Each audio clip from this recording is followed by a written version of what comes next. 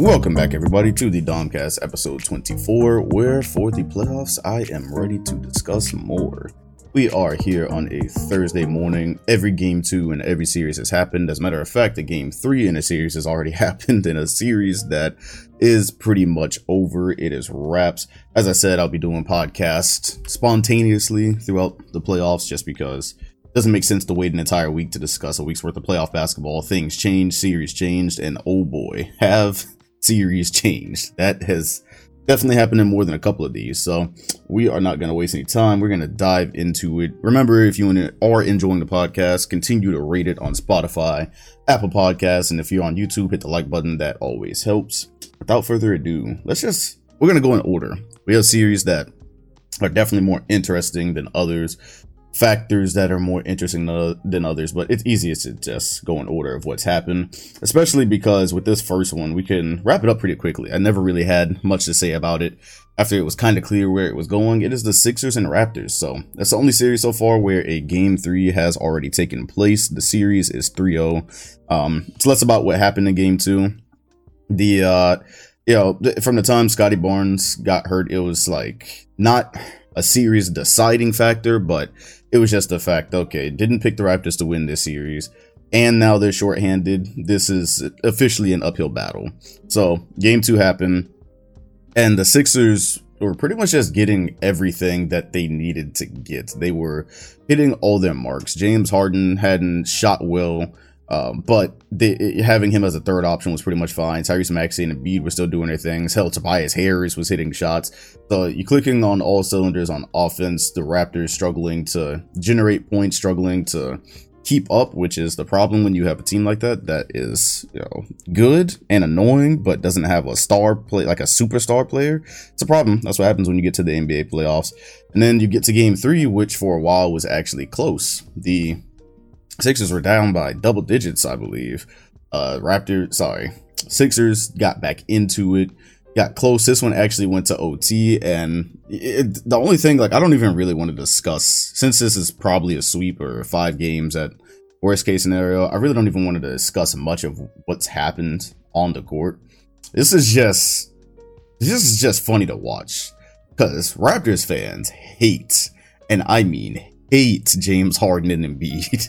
The level of vitriol and anger that I have seen on the interwebs towards their free throw shooting and how the series had been officiated is just incredible content from someone who doesn't really have a dog in the fight, especially in game 2, where I think the Raptors fouled them quite a bit. It was just really starting to boil over, and then Embiid hits the game-winning shot. Down the stretch in game 3 of that fourth quarter, he was just incredible, just spinning and hitting shots. It was that was one of the keys to the series. Obviously, the Raptors don't have a single man coverage for him, as nobody really does, but they don't even have a good one for him. And the play calling was kind of janky there at the end, but Embiid was able to find some space with very little time, get a game winner off in Toronto. And now the argument is, oh, that's not as good as what Kawhi did, because that was a game 7 walk-off to go to the conference finals. Yeah, okay, cool, but it is still fun to see Embiid conquer a demon, though. Still, because I'm not gonna sit here and say this was not supposed to be a competitive series. I thought it was gonna be a competitive series. I'm not gonna turn around now and go, oh, the Raptors were some patty cake ass team. This isn't nearly the same. Yeah, it's not the same as the contending team Raptors, but a lot of people thought this series was gonna be better. I even saw people picking Toronto to win this series. I wasn't going that far, but they were good, man. They had a solid season, and 3 years ago, Embiid was crying walking off the floor, able to hit a game winner that effectively seals the series. It's a cool moment for him. I mean, everything does not have to be a 1-to-1 comparison, but that's how Twitter works. But yeah, that's literally all I have to say about Raptors and Sixers. It's raps, no pun intended. If it looked like it was going to be a series, we'd go deeper in and looking at the coverages and all that good stuff. But save for game 3, it just has not really been a great series. So that's the kind of series where if you get 3-0'd, the series should be over, man. First round series should be over after 3-0. There's no reason to play this game 4, but whatever. All right, that's gonna happen. Cool. We got Raptors and Sixers out of the way. Great. Mavericks Jazz. Now we can actually start talking about stuff. We can start talking about stuff now. The series is tied 1-1. Man, where do I start? Utah disappointed me, man. They let me down. Not because I was supporting them, but because I felt like there was just, in my coverage of them, I just needed them to follow a script to walk out of Dallas 2-0. You're playing a Luka-less Mavs team, which is still very tight defensively. We're going to get to that. And they can obviously still get to what they want to do on offense. But all I needed Utah to do to not ruin my prediction, all I needed them to do was not let Spencer Dinwiddie or Jalen Brunson look like star players. That was it. It was quite that simple. Because if you go back to the predictions that me and Check did, I was like, I know Jalen Brunson, because the Jazz are infinitely stuck in drop, basically. Save for a couple of possessions where they play zone, which I don't know why they don't do more. They did it a couple of times in this Dallas game too, and I felt like it worked. But save for that time where they mix it up, they are infinitely in the drop coverage. So I was going, okay, Jalen Brunson, Dinwiddie, the playmakers there, they'll be able to get some shots off. I was not counting on Jalen Brunson getting 41. I was also not counting on Maxi Kleber getting 25. And the Mavericks hitting 17 uncontested threes. The Mavericks just pushed the Jazz defense. They took the Jazz defense and they said, all right, how bad can it really get? And they tested that. Because in theory, yeah, it's bad, but it still shouldn't be. And you've heard, if you listen to this podcast a lot, you know that especially mid-season, I was high on Jalen Brunson. So it's not like I think Jalen Brunson is some scrub, but also that was by far his best scoring output as a professional. And even during that game, as I'm watching how it was going and I see the Jazz are able to create a little bit of space, I'm going, yeah, the Mavericks, just like game one, are not going to be able to sustain it. But it just got to a point where they said, all right, let's just see how far we can push this. And then by the end of the game, you're looking at a 5-out situation. The very same situation that the Clippers had in Game 6 of last year, of the Western Conference semifinals. Space the floor, drive, and kick. Rudy Gobert cannot cover the rim and cover the corner. I cannot believe I watched the same exact game plan defeat them. Maxi Kleber, yeah, we went over him having 25. Spencer Dinwiddie had a couple of possessions where he was able to just beat Donovan Mitchell like he wasn't there. Literally just turn the corner on him. It's a turnstile, man. He's a turnstile. That's not the Jazz. So the Jazz defensive problems are well documented. It's not just that. It's definitely the offense as well. The problem with Utah, first of all, again, Dallas losing Luka to me didn't really affect their defense because the defense is he's not a huge part of that. So they still do what they want defensively. And Utah is fighting for their lives trying to create buckets. There's nothing in particular that they go to. It's Donovan Mitchell just being Donovan Mitchell, so creating some tough bucket or hitting some tough shot. Jordan Clarkson hitting some pull-up. Or Bogdanovich posting up, which, by the way, they were trying to live off of to get back into it in the fourth quarter as it was getting away from them. They're posting up Bogdan Bogdanovich. It's not a problem. Like, it worked in game one, it worked, and he gets some buckets like that in game two as well. It's just that's their lifeline. Their lifeline is just randomness. It's like the final option of an offensive set where everything else is broken down and okay, now we just got to go get a bucket. That's what Utah lives off of, and it's making it hard for them to score against this Dallas defense. So you have that issue on top of the fact that you can't defend anything that they're doing, which there's only a couple of instances where it's even tough for Dallas. One instance is when they have Josh Green on the floor. Josh Green, if you didn't know, in theory, coming out of college, I was like, okay, I see Dallas sees him as a 3-and-D guy. And that's cool, but this is his first year really getting run. He didn't get run on the Carlisle last year, so this is his first year really getting run. And while he is a 36% three-point shooter, he only takes around 1 a game for the regular season. He doesn't shoot these threes a lot. And so, playoffs, I do like that one thing that Quinn Snyder has done. He said, okay, if Josh Green is on the floor, we're going to make him prove he can hit shots because he doesn't take a lot of them. And it's made him timid. Josh had missed a lot of them in game 1. So in game 2, you see sometimes he gets the ball and it feels like taking a 3 would play into the Jazz's hands. So he doesn't. He kind of dribbles around. On one of those, he dribbled around and he was like, all right, you know what? I'm sick of this. They have officially disrespected me. They have Rudy Gobert literally sagging off of me. That's the ultimate disrespect. Terrence Mann took advantage of that last year.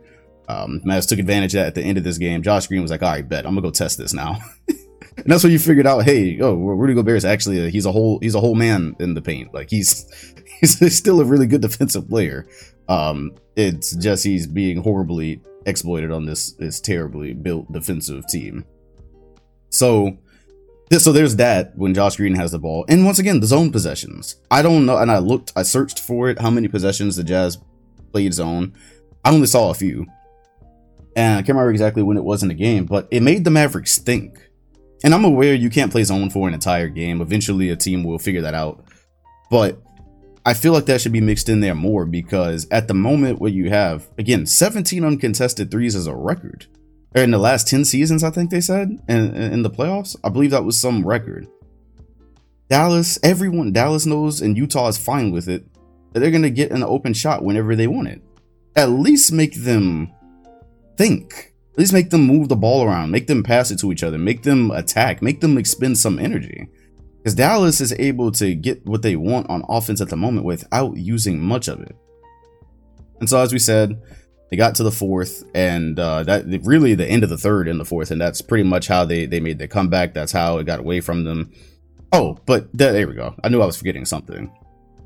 Utah tried something new. So game 1, they ended up winning. They escaped with it. Spencer Dinwiddie missed some free throws. He missed more free throws than he probably ever will. But they won game 1. The big thing was, yeah, look at Rudy Gobert. He's done all these things defensively. He's rebounding, and he only got 1 shot. That's a true team player. So in game 2, they go, all right, well, we're going to try to reward him now because we've been talking about it most of the season, how nobody passes it to him. Nobody looks at him when he's down low. So we're going to try to involve him. They wasted, and especially because they only lost the game by, 6 points, and it was a close game down the stretch. They wasted about 3 or 4 possessions trying to get Rudy Gobert post touches. I'm just going to put it out there. And here's where I have to separate where I stand versus what they did. Because you've heard me on this pod be a proponent of, hey, get Rudy the ball if he's got a point guard on him. Here's the thing. Those are the possessions I'm talking about. When he has 2 hands up under the basket, he's got a guard on him. I feel like he should get the ball in those possessions. That's one thing. Giving him the ball to post up, like in the mid-post area, on a Maxi Kleber? Even though the ball clearly went off of Kleber's foot? No, that's not what I was talking about. I did not say give him the ball in the mid-post and let him try to create. That's not his game. He has a 25 overall post game. That's not what I said. Now, the lobs. He had 2 lobs he should have just dunked, fam. Those are passes that I probably would have said that the Utah Jazz should make. And now I see why they don't make them. Donovan Mitchell, I believe it was Donovan Mitchell 2 times, threw him a lob, and Rudy Gobert just fell short, fam. He just fell short, just couldn't get it above the rim. And there's some people, I guess, who would just defend him into the bitter end. Because on the thread, when I'm posting these, I see some people are in the thread going, oh, well, that was a bad pass by Donovan Mitchell. Bro. For NBA centers that are 7 feet tall, and especially athletic ones, it does not have to be the most perfect pass you've ever seen. Sure, you can say it was not a perfect pass by Donovan Mitchell, but I would not venture to say that those were terrible passes. Rudy Gobert is rolling to the rim. Your point guard passes, or your guard passes it. You got to be able to finish it, bro. You're 7 feet tall, uncontested. You have to be able to finish that. Unless it's just a pass that's so obviously and obnoxiously bad that you can't control it. No, I'm not shooting that bail, fam. I'm not shooting him that bail. I'm not. You can go see the footage for yourself and decide what type of pass you think it was. I'm not shooting that much bail for a guy who with a 20-foot wingspan. I'm just not, bro. I'm not. They were pitiful finishes. They were pitiful displays of athleticism. And I would be mad too if I was Donovan Mitchell. And then in the last one, D-Mitch fed him the ball. I don't remember if it was in transition, but Gobert was kind of deep into the paint. Donovan Mitchell running, hands it off to him. Gobert puts it up, and it's a really, really weak attempt. He's right there. It's kind of point blank. It's a really weak attempt. He just kind of flipped it up and missed it. So how many possessions did I just count? One was the mid post, which was just honestly, that was a bad idea. I don't know what part of the game that was, but whatever. But we'll count it. And then there was 2 lobs, and then there was that one. So that was 4 possessions, 2, 6, 8. That was 8 points, 8 potential points. They lost by 6. Even if you want to discount the Maxi Kleber one, that was 6 potential points. They lost by 6. That Gobert just didn't finish. So that's all I'm saying. They wasted a significant amount of possessions, making it a point to get him the ball when in game 2 of a series you were leading. I don't think they really needed to make it a point. I get it, trying to diversify the offense, because especially the way the offense is right now, where it's just a bunch of randomness. I get it. I 100% get trying to get creative and do something different that might open up another point of attack for you. I get that. But yeah, so they probably won't be doing that anymore. I think those were all the chances that Mr. Gobert was gonna get at that. And so there's no reason for me to sit and harp on how Utah lost that game. It's now looking at what's happening in the future. Forgive me if I start slowly speaking here. My computer absolutely looks like it's trying to freeze on me, and I want to punch it. Because I'm just sitting here harmlessly talking about basketball on a Thursday morning, and this shit is just, yeah. Anyways, whatever. We'll see what happens when I get done. The future of this series. It's now 1-1. In a regular playoff series, you're happy if you come out of a team's home building with a split. That's the goal. However, this is the Dallas Mavericks without their MVP candidate. Came out of it with a split, and he's now slated to return. They're saying Luka Magic is going to be back in game 3 or game 4. I think there's a very obvious way to handle this, being that it's a calf strain. Even though apparently it's a calf strain that's higher up, and it's not like where it endangers his Achilles. I honestly don't care. Like it's a calf strain is a calf strain. I just say don't test any lower body injuries in a way that might make you overcompensate and hurt something else. I just say don't do that. I think the obvious way to handle this, since Dallas got the split, going back to Utah, and you know that at this point it's looking as if Dallas is not going to adjust. Utah's not going to adjust. Go to game 3 without Luka. You almost won game 1. You won game 2. At this point, this group can play with Utah without Luka. They can compete with them and or beat them. So try to win game 3 without Luka is what I would do. I try to win that game without him, and then so just buy him as much time as possible. And if you win game 3, hell, try to win game 4 without him, honestly. But it looks like they don't want to really play that type of game. They want to get him back on the floor as soon as possible, because it is the playoffs and things happen. So maybe don't test it. But I really wouldn't bring him back until they lose another game. So obviously, if you lose at home, or if you lose in Utah game 3, then bring him back game 4 if it's possible.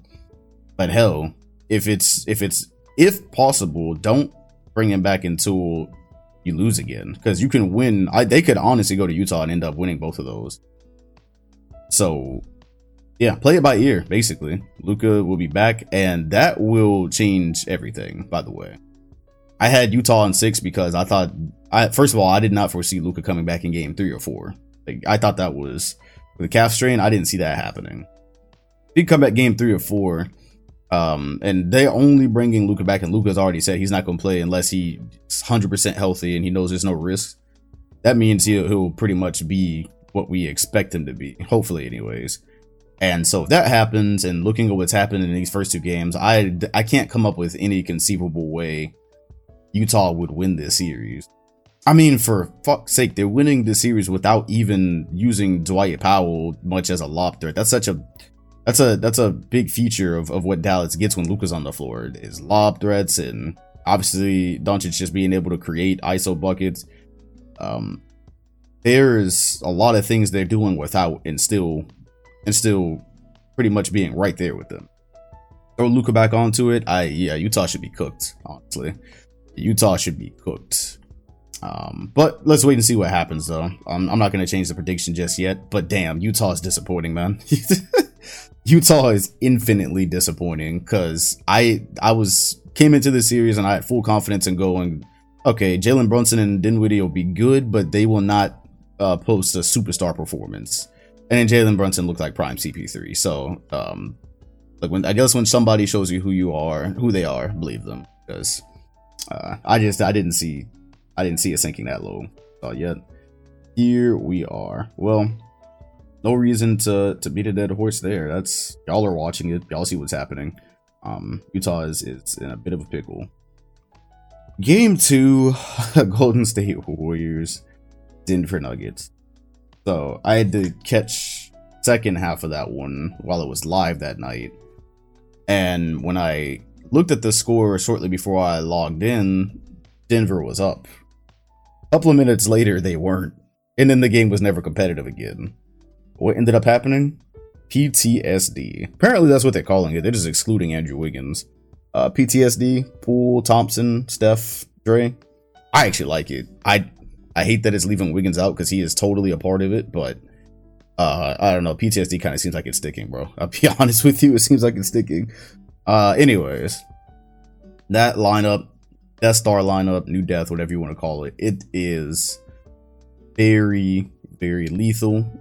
I'm stuttering because I had a stat on Twitter about something about their plus minus or whatever in this series against Denver. Anyways, let's just think death lineup good, death lineup bad for Nuggets. That's basically it.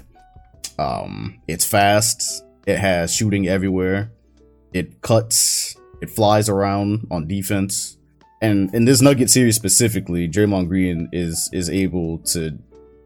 He's able to just go toe to toe with Jokic. That's it. Jokic isn't even having a bad statistical series, but Draymond is able to hold his own enough that they don't need to double and collapse and give other guys open shots.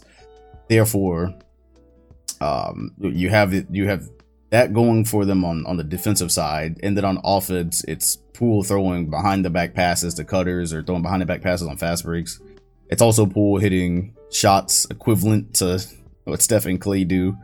And then it's also Steph coming off the bench, which I assume is not going to last forever, but he's scoring a lot in a short amount of time. Yeah, it's going to continue in Denver tonight, I believe. And like, I'm not sure what the Nuggets are supposed to do, because they were doing a lot of things right to get that lead, and then it vaporized. Like it just disappeared. It disappeared so quickly. And funny thing is, right now, that death lineup is coming out just as a proponent of the rotation. So because it's how they finish a quarter, it just kind of naturally happens. That's the only thing I'm wondering. That's the only little wrinkle in this I'm wanting to see ironed out is, well, in what playoff series does it become a series where you can't really start this? I'll be honest, I don't like the idea of bringing Poole off the bench. I don't like it, especially with the type of rhythm he's in. I know it's more important about how many minutes guys play and how many and who finishes quarters and who finishes games. So I guess it's not that much of a problem, but I also just do remember when Clay first came back, there was like a adjustment period where Poole was kind of struggling, going from being such an important piece of the offense to having to start, having to come off the bench. Or play different rotations, just play different patterns in minutes.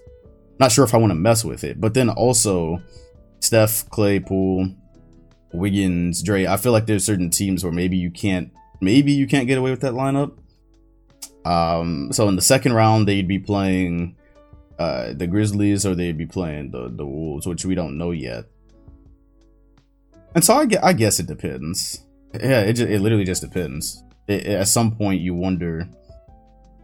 I don't know. It's just a decision that's gonna have to be made. Steph is not gonna come off the bench the whole series. He's not gonna come off the bench the entire run. That'd be fun for narratives, but I doubt it's gonna happen. And so I'm just interested to see how they figure that out. For the Nuggets, even if they pull off a win in Denver, I just don't know how they're supposed to overcome this. Defensively, they don't match up well. They don't have the firepower to keep up with it. And this looks every bit as dreadful to defend as some of the Warriors' best lineups they put out there. Again, having Poole be having a number 3 that does the things Poole does, that's kind of a rarity for Golden State.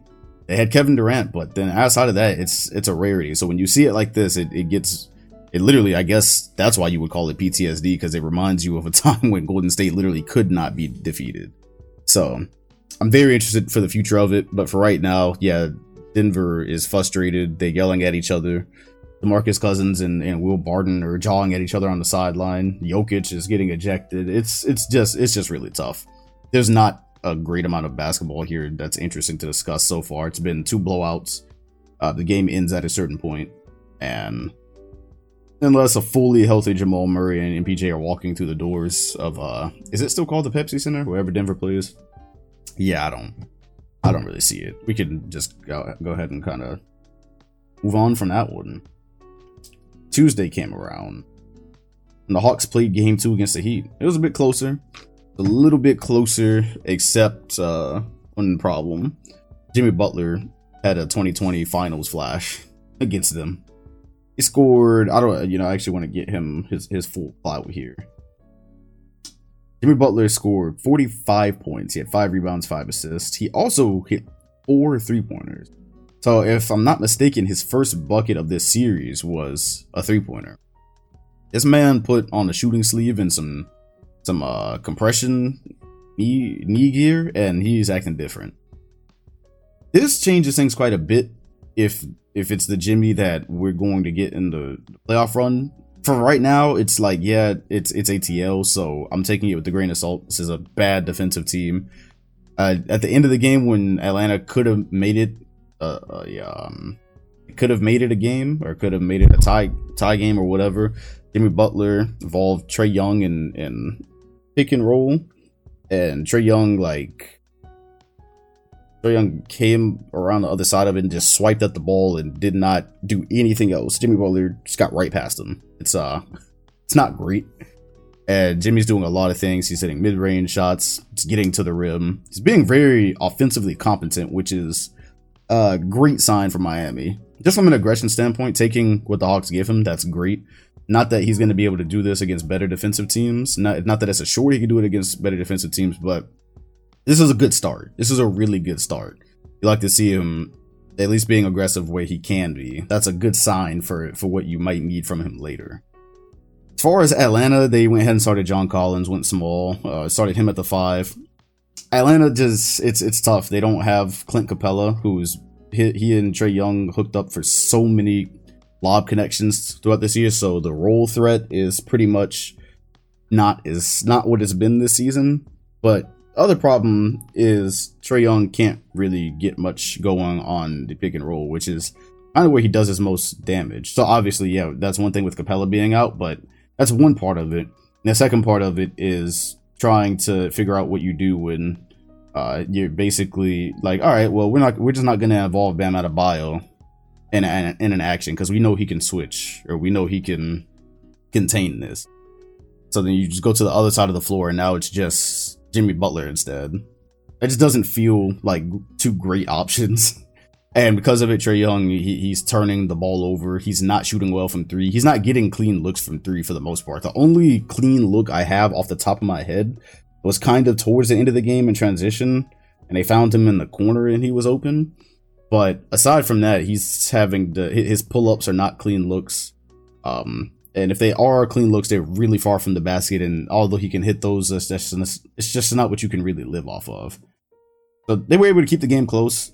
Bogdanovic had a like all-time bogey performance, but just not enough at the end. Just a whole lot of Jimmy, and they are now going to ATL 2-0.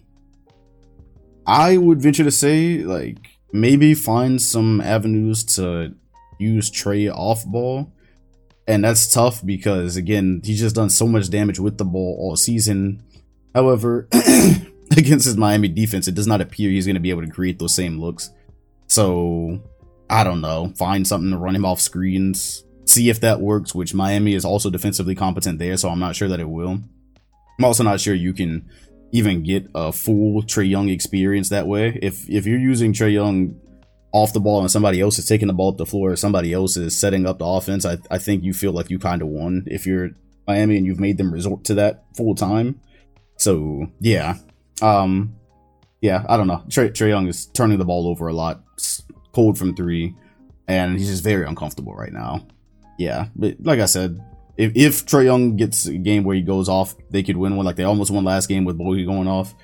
So they can get one like that, but Miami seems fully equipped. And you got Jimmy Butler going like this, and that's the other part with him hitting threes. Look how they're guarding him right now. That's what I'm afraid of for down the line if it ends up being Celtics Miami in the conference finals. See, I was fully preparing for a world where we just stick Robert Williams on him and say roam. And although that was just something I wanted to test because Jimmy Butler is a good playmaker, so it's not like he's a Bruce Brown or anything.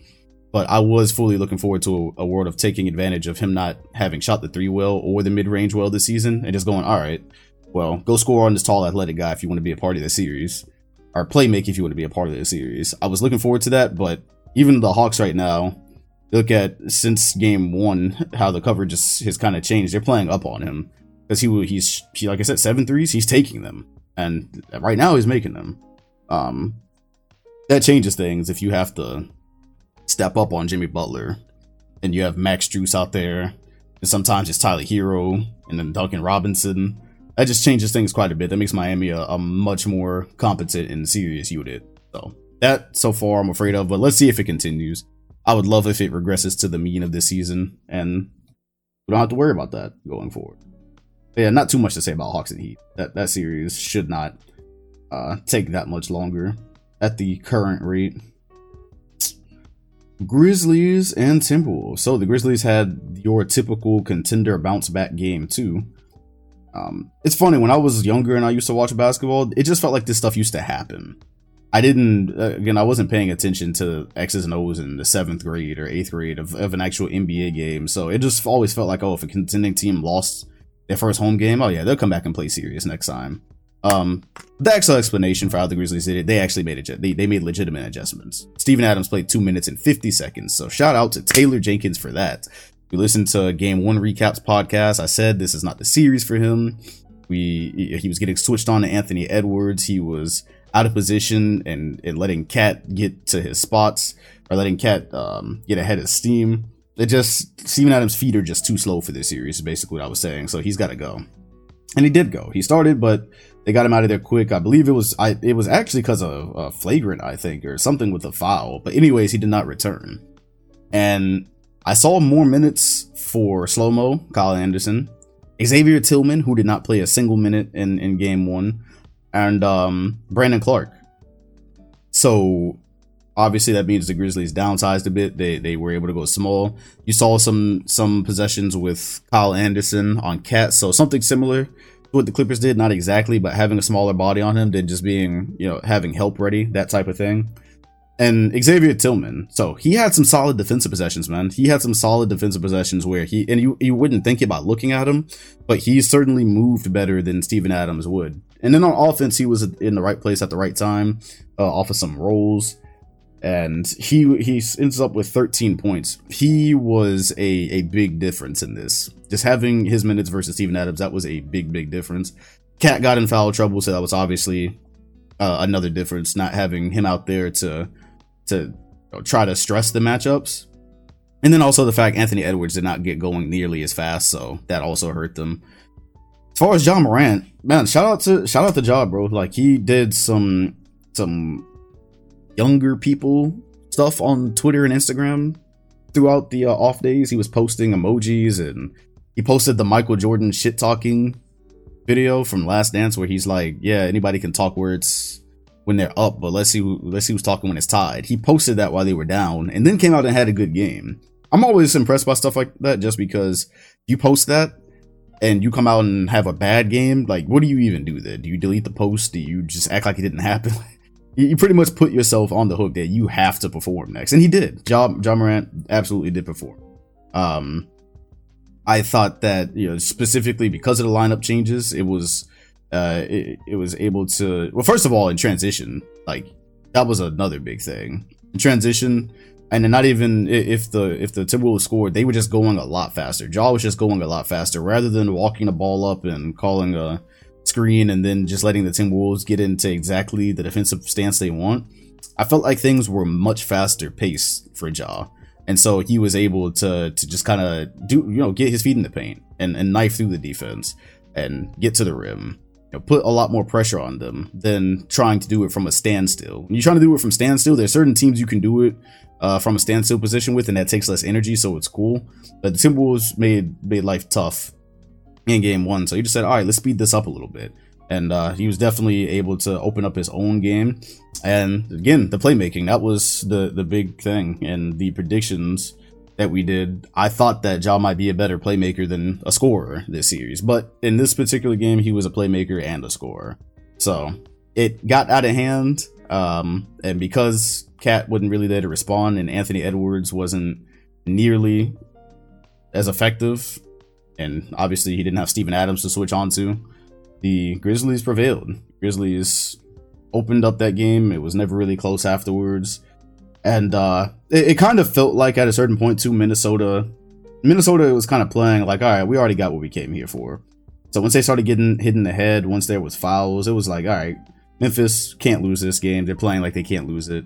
I'm not saying Minnesota laid down, but it was pretty clear at a certain point. This game wasn't as important anymore. They weren't going to make a comeback, and they didn't. So you get 23, 9, and 10 from Ja. 2 for 4 from 3, so didn't even take more than he needed to.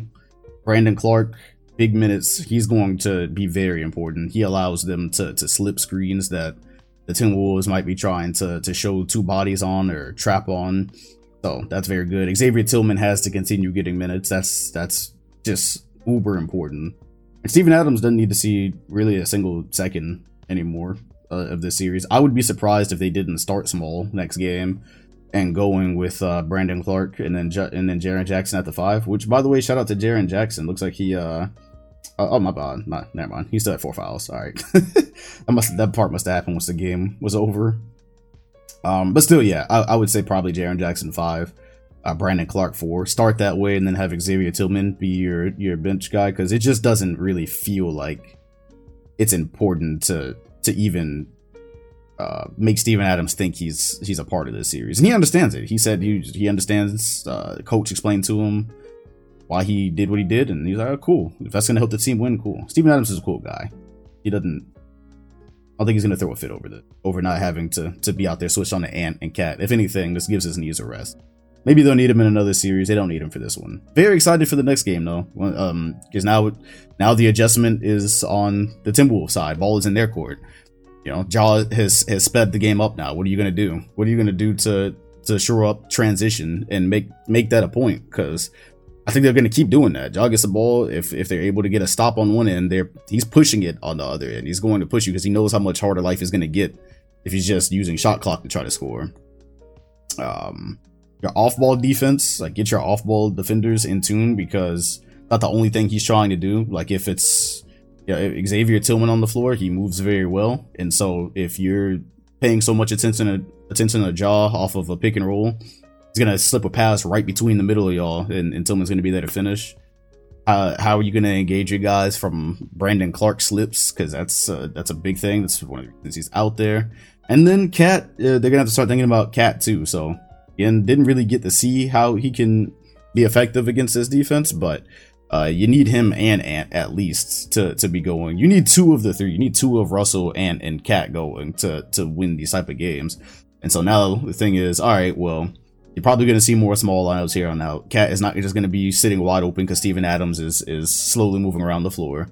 How do you adjust to that? Because I think the needle is going to move closer and closer to what the Clippers were doing. I don't know that they're going to duplicate it, but the needle is going to move closer to that. And so if it's Brandon Clark guarding Cat, how do you apply pressure to that and not just let Jaren Jackson roam? And how do you engage Jaren Jackson and continue to ensure that he gets in massive foul trouble? Because then all of a sudden now you gotta, yeah, if it's bad enough, you might have to engage a Steven Adams back into the series. If Jaren Jackson is sitting, you might have to mix him back in. So don't let them hide Steven Adams, basically, if you can. Yeah, it's gonna be interesting. This is still a series. The Grizzlies responded, but there's ways for the Timberwolves. Let's see what happens when the first quarter doesn't take an hour because of fouls. I'm still interested in this series. Guess what series I'm now actually interested in? The Suns and Pelicans. Oh boy. Well, I initially came in and said I'm not really interested in this series just because it's the Suns going against this young Pels team. And it shouldn't be like, I really expected it to be more like game one, where even if the Pels fight, the Suns should be firmly in control of it. And the Pels did fight and they got it close. And of course, Chris Paul did what he did in game one.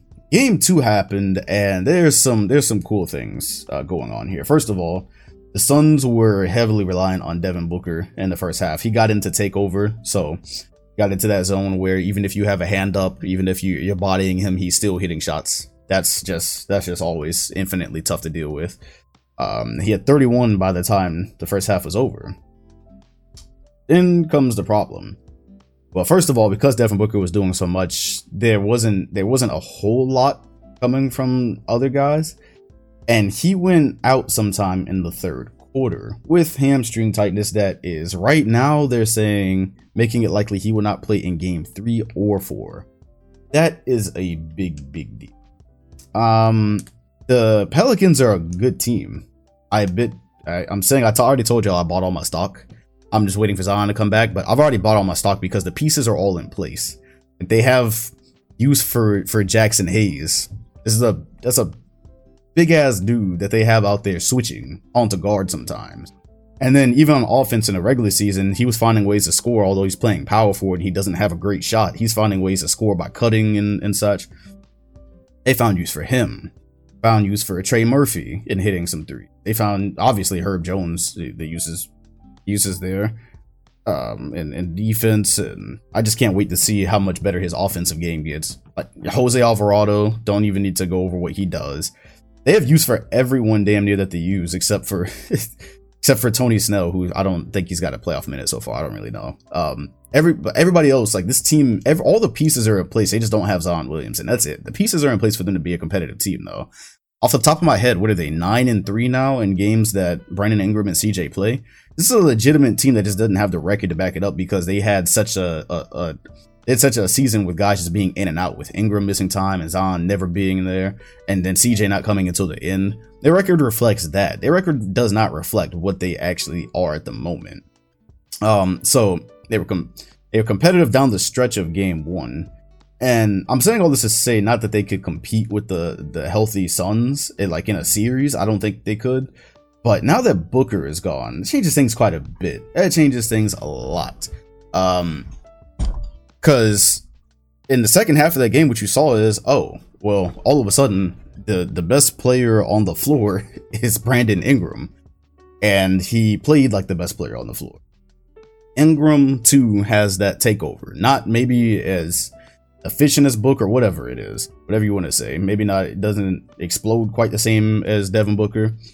But he does have the takeover where you basically just have to hope the shot doesn't go in. You have to start praying sometimes when Brandon Ingram gets into his mid-range zone. They were finding ways to get him open threes. They were generating a lot of open shots, which is what scares me for the Suns now without Devin Booker. Because this was not just a case of, like how we talked about the Jazz earlier, a lot of their offense right now is just hope somebody can create something. Just hope, basically. The Pelicans in this game too, and I watched game 2 closer than I watched game 1, so that's what I could speak on. They were not just hitting, oh damn, these are tough buckets, these are just whatever, they're not going to hit these again. No, they were generating legitimately good looks. They were getting open shots. They're getting the defense to collapse. They're getting what they want. And they have players that can knock those shots down. You got players that can create. You got 2 players that can create at a very high level. So going forward, and so they closed this game out. It was still close even without Devin Booker, but like now you have to depend on Chris Paul turning the clock back for 2 games. And I'm really interested to see that because you have Herb Jones, who is going to be able to focus his defensive efforts all on Chris Paul. I know he had some possessions on Devin Booker and it just didn't even matter because Book was being Book. But now, okay, Chris Paul, Herb Jones on him, and then he calls for a screen. What if it's Jackson Hayes on the other side of that, who has so far proved to be switchable? I just feel like there's ways to apply a lot of pressure to a Chris Paul offensively led team. I mean, a lot of pressure to where maybe he doesn't just completely beat you up like he did in the fourth quarter, and you don't have Devin Booker as a release valve even in that situation. Now you're hoping Landry Shamet hits some shots. Now what are you going to be able to squeeze out of Mikal Bridges? Are you going to be able to beat them up with Ayton? You have to go to some secondary things against a Pels team that has now stole one from you, and they did it in a pretty impressive way. They didn't lay down and die when Devin Booker started hitting those shots and they were up by 6 or 7 points, because Book stayed for quite a while after that before he went out. And yeah, I'm glad the Ingram talk has come full circle on this pod. I've been talking about Ingram for a long time now. I told you that's legit one of my favorite players to watch. And to see him in the playoffs, okay, first you just had my attention. Now I'm curious. Because I was like, all right, yeah, Brandon Ingram's in the playoff. This is cool, but I have other playoff series I can really give my energy to. Now I'm curious. The Suns still should be able to win the series. We don't know how long Devin Booker is out. We just know that at this specific moment, games 3 and 4, it's not likely. And they're in New Orleans, and man, I can't wait to see what the Suns do offensively now for a full game, because you don't even have that buffer from game 2 where, you know, maybe Cam Johnson's not hitting threes, or, you know, you're not really getting much from somewhere else, so you just let Devin Booker catch fire. You don't even have that to start now. You don't have that factor at all. And Brandon Ingram, I'm interested to see if they're gonna give Mikal Bridges some more moments on him, some more minutes on him. At the moment, I think Mikal has guarded him. But at last game, I think it was only a couple possessions. It's easy to just think Brandon Ingram cooked Mikal Bridges. That is absolutely not what happened. I really think it was a couple possessions that they had him guarding him. They might want to think about putting their Defensive Player of the Year candidate literally just on Ingram. But then also, that's the issue with this team that's an A seed, is they now have CJ McCollum too. So in another world that works where you just try to clamp Ingram up, but CJ is creating 2 now, and the floor is open, and there's some things they can do screening for each other. All of a sudden, this goes from a series of, oh yeah, it's a fun team, but the Suns will be able to drag them more often than not, to, ooh, okay, now the Suns actually gonna have to get creative, because I'm not sure with what this Pelican squad has displayed. I'm not sure if Chris Paul is going to be able to just, you know, take what he did in quarter 4 of game 1 and spread that over a series, or spread that over 2 games, without a second basically creator right now, without a second shot creator, and the Pelicans just being able to key in. It's gonna be very interesting, man. Ayton is gonna have to he's gonna have to step into a role here. DeAndre Ayton is going to have to step into a role here. He's been finishing well all season, but JV is also like 100 feet tall too, so it's not like I'm not sure if he's just going to be able to hook him to death for a couple of games. And then if Mikal Bridges does draw the Brandon Ingram assignment, you know, how useful is he going to be on offense? How much are you going to be able to squeeze out of him on both ends? This is all of a sudden a very interesting series, man. I don't rule out a world where the Pelicans come out of New Orleans tied back to Phoenix, and then Devin Booker's status is still up in the air. So yeah, just unfortunate timing, man. Unfortunate timing, but it literally happens to the best of them. And then Wednesday came. The Boston Celtics played game 2 of their series against the Brooklyn Nets. Never in a million years would I have told you that the Nets were going to have a game where Kevin Durant was first average, and then followed that up by one of his worst playoff performances ever. Once again, shout out to y'all that were in the Twitch watch party we did for this. It was an amazing time, especially watching it unfold. I could not believe my eyes. I have seen Kevin Durant struggle like this very few times. The only 2 that even come to mind are whichever year that was, they played Tony Allen, and 2016 against the Warriors. And even in those, it didn't feel like, what the hell? Because having Tony Allen chase him around, it's like, okay, I see it.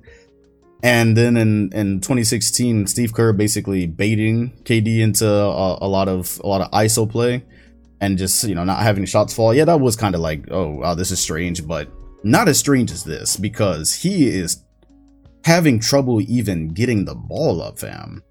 The turnovers, what is he at? 6 turnovers last night? 3 turnovers in a quarter? He's having trouble catching the ball. He's having trouble raising up with the ball. He's having trouble dribbling the ball. It actually looks like Thunderstruck. Even the looks that KD normally makes, he's not making. We basically gave him an open 3 late in the game last night. He didn't make that. He got to his pull-up one time on Al Horford. He didn't make that. Hell, he got to a pull-up on Jason Tatum that Tatum kind of contested to the side. He didn't make that. So those are looks that I'm fucking flabbergasted about those. And then the rest of the looks, this is just one of the best defensive jobs I've ever seen played on Kevin Durant. Seriously, he can't get to his spot without fighting. He can't catch the ball without fighting. He can't evaluate the floor without fighting. He is being absolutely harassed and swarmed. Now, other piece of that for game 2 is Kyrie didn't play well either. Kyrie Irving did not play well. And it's basically just them two taking turns. It's Kevin Durant being harassed and then Kyrie Irving trying to get to a pull-up. That's all they really have. Outside of that, it's randomness. They started that game with one of the few adjustments Steve Nash has made as a coach, where they said, all right, Bruce Brown, they're leaving you open. They're using you against us. We need you to be aggressive. He started that game aggressive and scored 9 straight points. He hit his threes. He attacked the space as hard as he could, because they need him to be able to do that. If Bruce Brown is not attacking space or using that space to generate a lob or something, if he's not using the space, then he's a negative for your squad on offense. Seriously, he is, because I don't care if he hits his first 2 threes. We're not guarding the 3rd or the 4th. It don't matter. So that happened. And then Goran Dragic came in, and he's done this before. In the regular season, they had a game against the Knicks, I believe, or the Mavs, where Goran Dragic basically kept them alive. Yeah, Dragic kept them afloat, hitting his open shots, hell, even creating some shots. All they needed was for literally one of Kyrie or KD to just be like 70% of themselves, and they'd have won. That's all they needed, because at the point that Seth Curry's hitting his open shots too, which, yeah, he's been Jaylen Brown or whoever has been closing out to an open shot, and then he just takes one dribble to the side and hits it. Seth Curry's doing what he needs to do. Dragic did what he needed to do last night. Bruce Brown did what he needed to do. They just needed KD to hit some pull-ups, or they needed Kyrie to hit some pull-ups or create, and they couldn't get those. So it took a while for Boston's offense to start churning, and once it did, once they really got on a run, the more turnovers they forced, the tide of the game turned. The Nets are right now in some trouble. The keys to the series are showing. So Drummond, they played him a little bit more yesterday, it felt like, and he did better as a big body, and rebounding. And hell, the team did better at rebounding yesterday. There were some good minutes from him. Their problem lies in the fact that, once again, one of the keys was their depth. They're just not a deep team, and that affects them on offense and defense. Ben Simmons will not fix their problems, but they need Ben Simmons. Because if you notice what happens, and I don't know why Boston waits so long for this to really attack it consistently, but you notice what happens in the last 4 minutes of a game is all of a sudden Boston is going, all right, come here, Kyrie. Let me see a little of you and whoever the other small guy is that they have on the floor, whether it's Patty Mills or Goran Dragic. They're like, all right, come here. It's your time. You got to play some defense. I would say Kyrie's given his activity on defense is actually pretty nice. He just doesn't really physically have the tools to compete with Boston's taller wings. But his activity, he bodies up well. He uses his hands and tries to get strips and pokeaways. It's not like Kyrie's just he's not just a zero on defense. He's not a cone, but he's small. And so the end of the game where they're just able to take Jaylen Brown on him and say, go turn the corner. Or they're able to have Tatum on Goran Dragic, and Tatum's able to, he's either able to drive or just shoot right over him. That's where they really need Ben Simmons. And problem with that is, even if you add Ben Simmons into the series, which it looks like they might in game 3 or 4, they have to learn, with Steve Nash as their coach, how to use Ben Simmons on offense. And Simmons has been playing point guard his whole life. He is not going to be the point guard for the Nets as far as I'm concerned, he's not. Because if he is, we're gonna sag off. Like, I can see a world where y'all are going, all right, now maybe we can run some off-ball stuff for Kyrie and use his gravity. But if you have Simmons doing that at the top, then literally we're just gonna sag off and negate that. So go ahead and get that out your head, I'm assuming. And then with that being known, that means he's gonna be playing either Bruce Brown's role or one of the bigs' roles. So essentially like forward spot or a big spot, and they have to learn how to he has to learn how to do that on offense, and they have to throw a guy in the middle of an intense playoff series that they now must win the next games with, and just figure out how to use Simmons. That's gonna be interesting, but at least on defense they could totally use him, because that does cost Brooklyn at the very end of games where KD is not a defender. Which, by the way, KD he closes out way too hard. Like, I don't know if it's because of the Achilles. Maybe that's an effect of the Achilles, but a lot of the times Durant, if he's out of position, there's an open three, he will run and sell out for it, and that's it. Like, after you beat him, you beaten him. KD is not he doesn't have great off-ball awareness, and right now it doesn't look like his body is really allowing him to do anything great on defense other than sit. I guess he's best placed at the free throw line and just kind of using his wingspan to bother people as help. Other than that, he's got really no defensive use anymore. Yeah, so they could use Simmons to stick on a Jaylen Brown, stick on a Tatum, maybe keep them from switching onto them. That is where Simmons' usefulness could be in this series, because that really does end up making a difference later in the game. And yeah, as far as this game went, Boston's defense ended up, they just created so many turnovers that it was, it was hard to overcome when neither of your stars are hitting, and they're both in a box. I've never seen KD in a box like this. Is a thing. Like, he is actually boxed. That's crazy. That is not something that I hoped would happen coming into the series. I didn't think it was realistic, but boy, Horford and Grant Williams, or whoever is there, man, whatever two they put on them are just making it extremely difficult. And even once Simmons comes back, this is where you could probably use a Joe Harris, I'm guessing, just because having, and even then, if you replace Bruce Brown with Joe Harris, not defensively, you got issues. But just like I said coming into it, man, having Bruce Brown on the floor and another big is literally just allowing this to happen. Because I'm already plotting, because of what I'm about to talk about the next series, I'm already kind of plotting the course of a potential Celtics-Bulls series. And the Bulls, you can't necessarily do that to them. They're running guys that are willing to shoot and are pretty much able to shoot. So even if the activity is really high, it is much harder to just harass a DeRozan than it is to harass, KD when Nick Claxton is just in the paint. Or Drummond is in the paint. It's going to be much harder to do that. Yeah, so good game 2 win. The Nets were up by 17. They just needed one guy to come with them, and they couldn't get that. I will say the one thing that bothers me about Boston, this is the only thing that bothers me, because I'm looking down the road now. If we're able to close the Nets out, I'm just looking down the road, and it bothers me that for most of the game, or for much of the game, Jaylen Brown, his aggressiveness, it bothers me. He's got Seth Curry guarding him. That's a much smaller body. I don't know why they haven't attacked that as much yet. And they won these first 2 games, so cool. But I just feel like at the point that we're struggling to score, there should be a very obvious, okay, JB, go attack Seth. Or get him in the mid-post area. And so far, Boston now has tried to throw 3 or 4 post-entry passes, and I'm pretty sure 3 of them have resulted in turnovers. We've not been able to throw a single clean post-entry pass, bro. It's the most frustrating thing in the world. And so those mismatches don't often get taken advantage of the way that I think that they could. And then it also feels like I said, they do wait until around the fourth quarter to really start attacking a guy like Kyrie.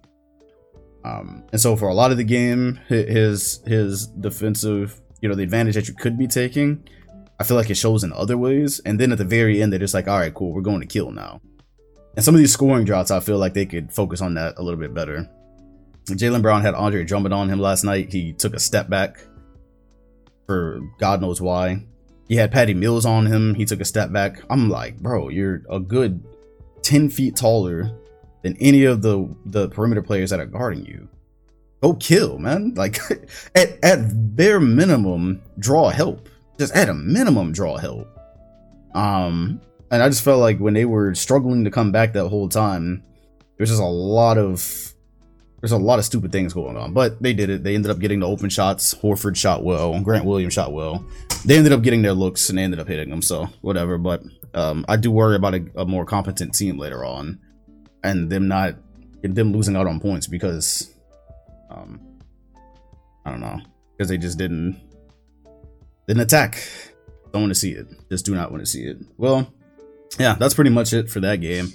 The narratives are going to be disgusting. The narratives are going to be absolutely disgusting. Should Kevin Durant not at least have one or two good games this series? It's bad right now. That'll move us to our. I feel like there was one more thing I wanted to say about the Nets, but not really, because I'm not doing heavy narrative talk. Oh, Kyrie Irving made a comment that kind of made it sound like the series was over. After the game, he basically gave Boston their props and was going, "Oh yeah, that's a good group of guys, and their window is now." And such and such. I was like, oh, the full quote basically sounded like something you say when the series is over. So I was a little bit shocked to hear that, because they still have 2 games left in Brooklyn, and I don't know why he would be laying down now when all they needed to, like, they could be 2-0 right now. They could have walked out of Boston with both of these wins, but lost one on a buzzer beater, lost a second one because you just didn't play well. It's not over. The series is not over. Boston still has to go at this ferociously and close it. Because if Kevin Durant, if one or both of them flame on, now all of a sudden you got a tied series. So, yeah, that's interesting. The mindset is interesting. Last series, Bucks Bulls. All right. Excuse me. Oh, wow, we got a series all of a sudden. We've got a series. So the Bulls could have won game 1. They didn't. I'm frustrated. I went and I rewatched the whole Bulls-Bucks game this morning because I caught the last half of it. And I was able to see the score while we were watching the Celtics and Nets game. And so I did see what was going on. I'm very frustrated with Milwaukee. First of all, they came out and they tried to finesse the Bulls last night. They did. They tried to finesse Chicago. They got game 1. It really feels like they have not taken the Bulls seriously at all. And game 2, you really saw that in their execution. The turnovers were insane. Apparently they had a high turnover game in game 1 as well. But the turnovers were bad, man, because save for one of the on-ball steals that I believe Caruso had on Drew Holiday, it was literally them just throwing the ball away, man. Just not looking at the guy they were throwing the ball to, assuming he was going to be in a certain spot. Literally just throwing it away, just passing it out of bounds. There's that. Then their offensive game plan for much of the game, for a great percentage of this game, was basically Giannis, be big. Like, that was it. That was it. Giannis, be tall. Yeah, run and attack. It really felt like I was watching the older Bucks teams, the ones before they figured out how to win the championship. It was just Giannis, be big. Run and try to lay the ball up over 3 people. Pass it to them in the paint and just try to bully them. Nothing creative. It's like they don't take the Bulls seriously. And so they're not even trying to get into any of the creative bags. They're just going, oh, okay, it's Chicago. We can literally just beat these guys. We just go in and we just play some hoops and beat these guys.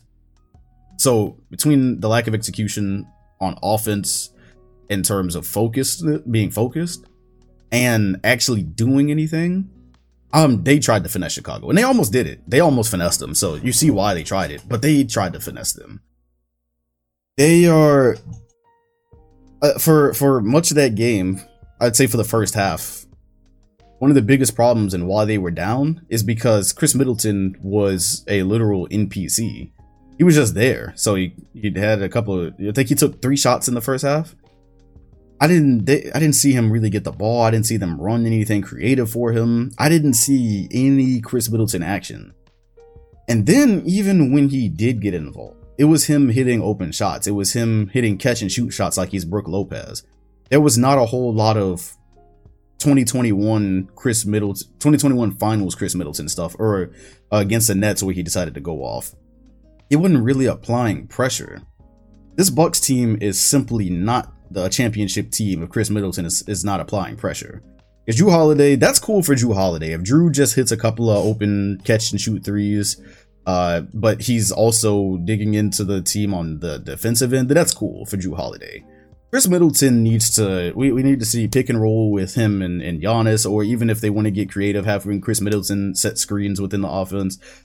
We need Chris Middleton with the ball in the mid-post area, backing down and drawing help. Like, you need all of that. It cannot just be, oh yeah, he was open. The defense collapsed and Middleton hit some threes. That was good. He got them back into it by hitting the shots he was supposed to hit.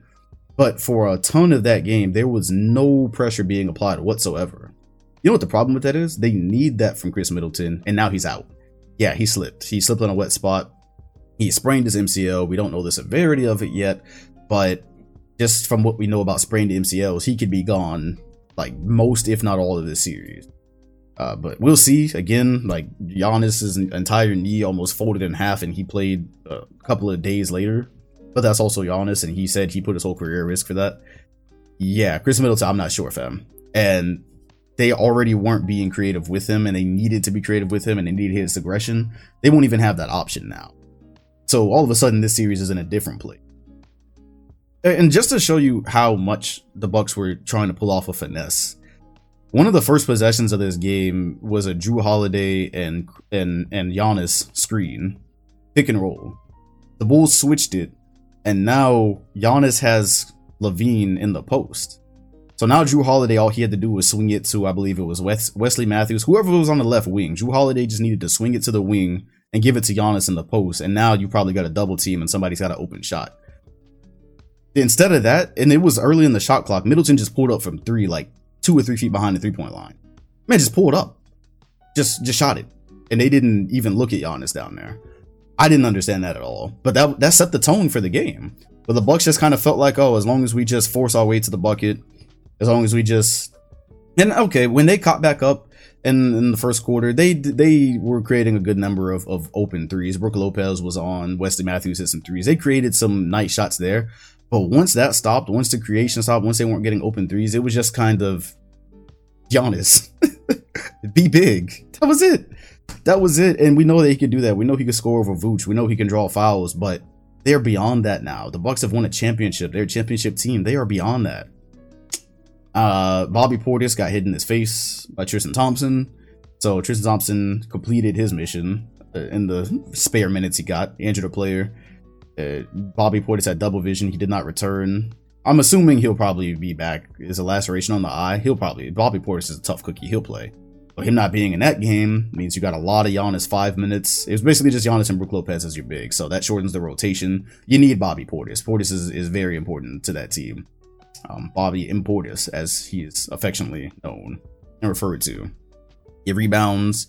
Obviously stretches the floor. That's another shooter for you. You need him in that. So you missed Bobby Portis. You missed Chris Middleton. You still almost finessed the win, but you dropped this game and you're going forward into the unknown. My third or fourth problem, I don't lost count of how many problems I have with the team. One issue that the Bucks have at the moment is guarding this team. So Patrick Williams coming back is huge for the Bulls. Him being back, because we thought he wasn't coming back this season. Him being back is so big for the Bulls.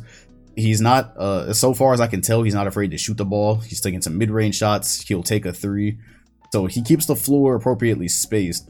And in the lineups that Chicago was playing, I'm not sure you have the ability to play off of anyone. Caruso was hitting his three. Again, Patrick Williams is not a zero on offense. Vooch in game 2 hit his threes. So game 1, he scored a lot, but his field goal percentage was not great. He didn't hit a lot of his threes. He hit a lot last night. He hit a lot of open looks. Not only did he hit that, he had some mid-range. He mixed in some post moves. Vooch was very good and aggressive. not news, right? An aggressive and offensively competent Vooch changes the math. He changes the team. All of a sudden, when DeRozan is doing what he's doing and Vooch is spacing, now you got a big problem because you're choosing between DeRozan hitting shots or Vooch hitting shots, which there was a stretch in the season where both were happening. When I think it was when Levine was out. So when that's happening, that's a different Bulls team, and that's where I was talking about with a potential Celtics and Bulls matchup earlier. Should this Chris Middleton absence really matter, and that end up happening?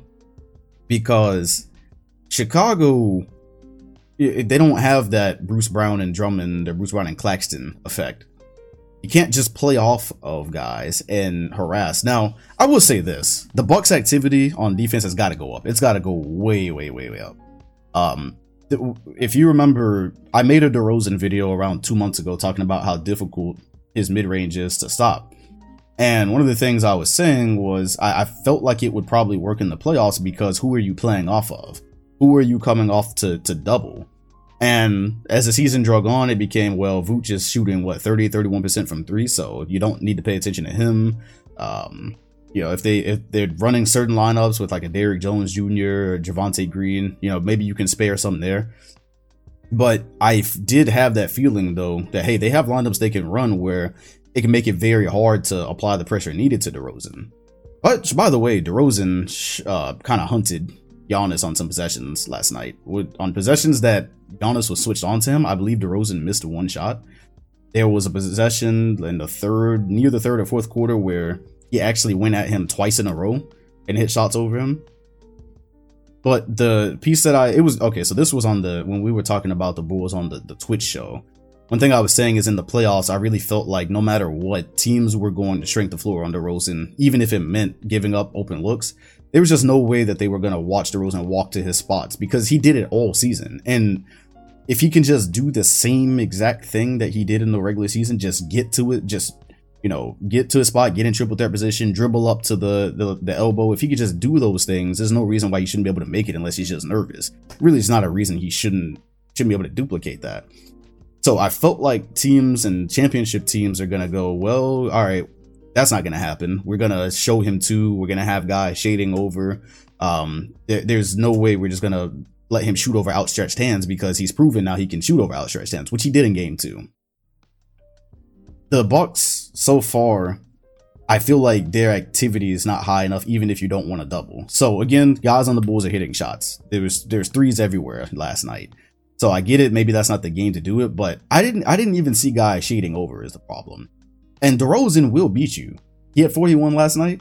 DeMar DeRozan, all the Frozen allegations aside and all that, he will beat you with mid-range shots. He did that to a lot of teams this season. Not necessarily good ones, but he did it to a lot of teams this season. If he's able to get that going, you can sink. I get that you might not be able to double off of Vucevic. I get that you might not be able to shade off of Levine. I get that. But the activity has got to be tougher. It's got to be tougher. You can't do what you're doing to the Nets right now, to the Chicago Bulls. You can't do it to that same degree. But if you get to a potential Celtics Bulls series, I bet you are not going to see DeRozan just walking into one-on-one matchups. I guarantee you're going to see, all right, maybe a soft double. And then if you see an obvious pass angle, the defense is already going to be kind of thinking about taking that away and trying to rotate. That's the thing. You need a defense that's connected on a string and one that, everybody's got each other's back. Everybody kind of knows what the next rotation is. A squad that can scramble well. Because otherwise, DeRozan is not afraid to just walk and shoot over Giannis and possibly get fouled. He's not afraid to shoot over Wesley Matthews. Not afraid to shoot over what was Middleton. He's just gonna keep doing that. And that's exactly what happened last night. So I'm assuming the adjustment for game 3s or game 4, just moving on, like the adjustment for Milwaukee has to be, don't let DeRozan play one-on-one at any cost. If Vucevic, because Vuce didn't shoot well from 3 the first game. If Vuce is going to hit shots, if Caruso is going to hit corner threes, which I hate to bank on that. I mean, I hate to bet against that. But if other guys are going to make other shots and we're just closing out to them a little bit late, that is what it is, but you cannot allow DeRozan to get comfortable and let this be a series where he averages 35. And I don't know how many games you want to just bet that he's going to shoot like he did in game 1. So,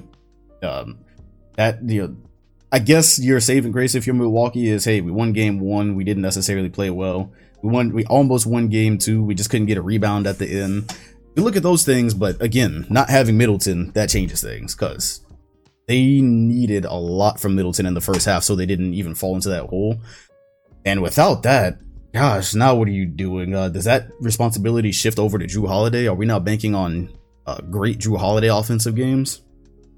And, you know, Giannis is not going to... I mean, he can get all the buckets he wants, but run and dunk Giannis died a long time ago. There's a lot more creative ways to... and they got really creative in last year's playoffs. There's a lot more creative ways to score. And, even the second half, the first play of the third or fourth quarter... The very first play was they passed it to Giannis. They inbounded to Giannis like right above the half court line, and he just ran straight to the rim and got blocked because the Bulls closed in on him. You're making it easy for him. That's all I'm saying. You're making it easy for Chicago if that's what you're gonna do. If you're just gonna try to finesse him, yeah. So this is interesting, man. Chicago is in this now. Without Middleton even being an option, Chicago is in this. The Bucks are gonna just have to get back into some of their bag that they did last year and create as many open shots like they were doing in the first quarter. Create a lot of open looks for Lopez, for Portis. You have to do a lot of that and get Giannis to be dominant, but also just not have him just forcing, and then adjust on the defensive end too. That's what they got to do here. But yeah, there's a world now where Chicago makes this really interesting, really interesting, because I cannot understate that Middleton loss. Well, that is it. Like I said, not really talking about... Well, I did talk about the Sixers at the beginning. They are up 3-0. That's the one game 3 that's been played. These were the game 2s. And yeah, injuries now have altered possibly 2 series. So we'll see where this goes. This is an exciting season. If you enjoyed the pod, exciting postseason. If you enjoyed the pod, be sure to hit the like button.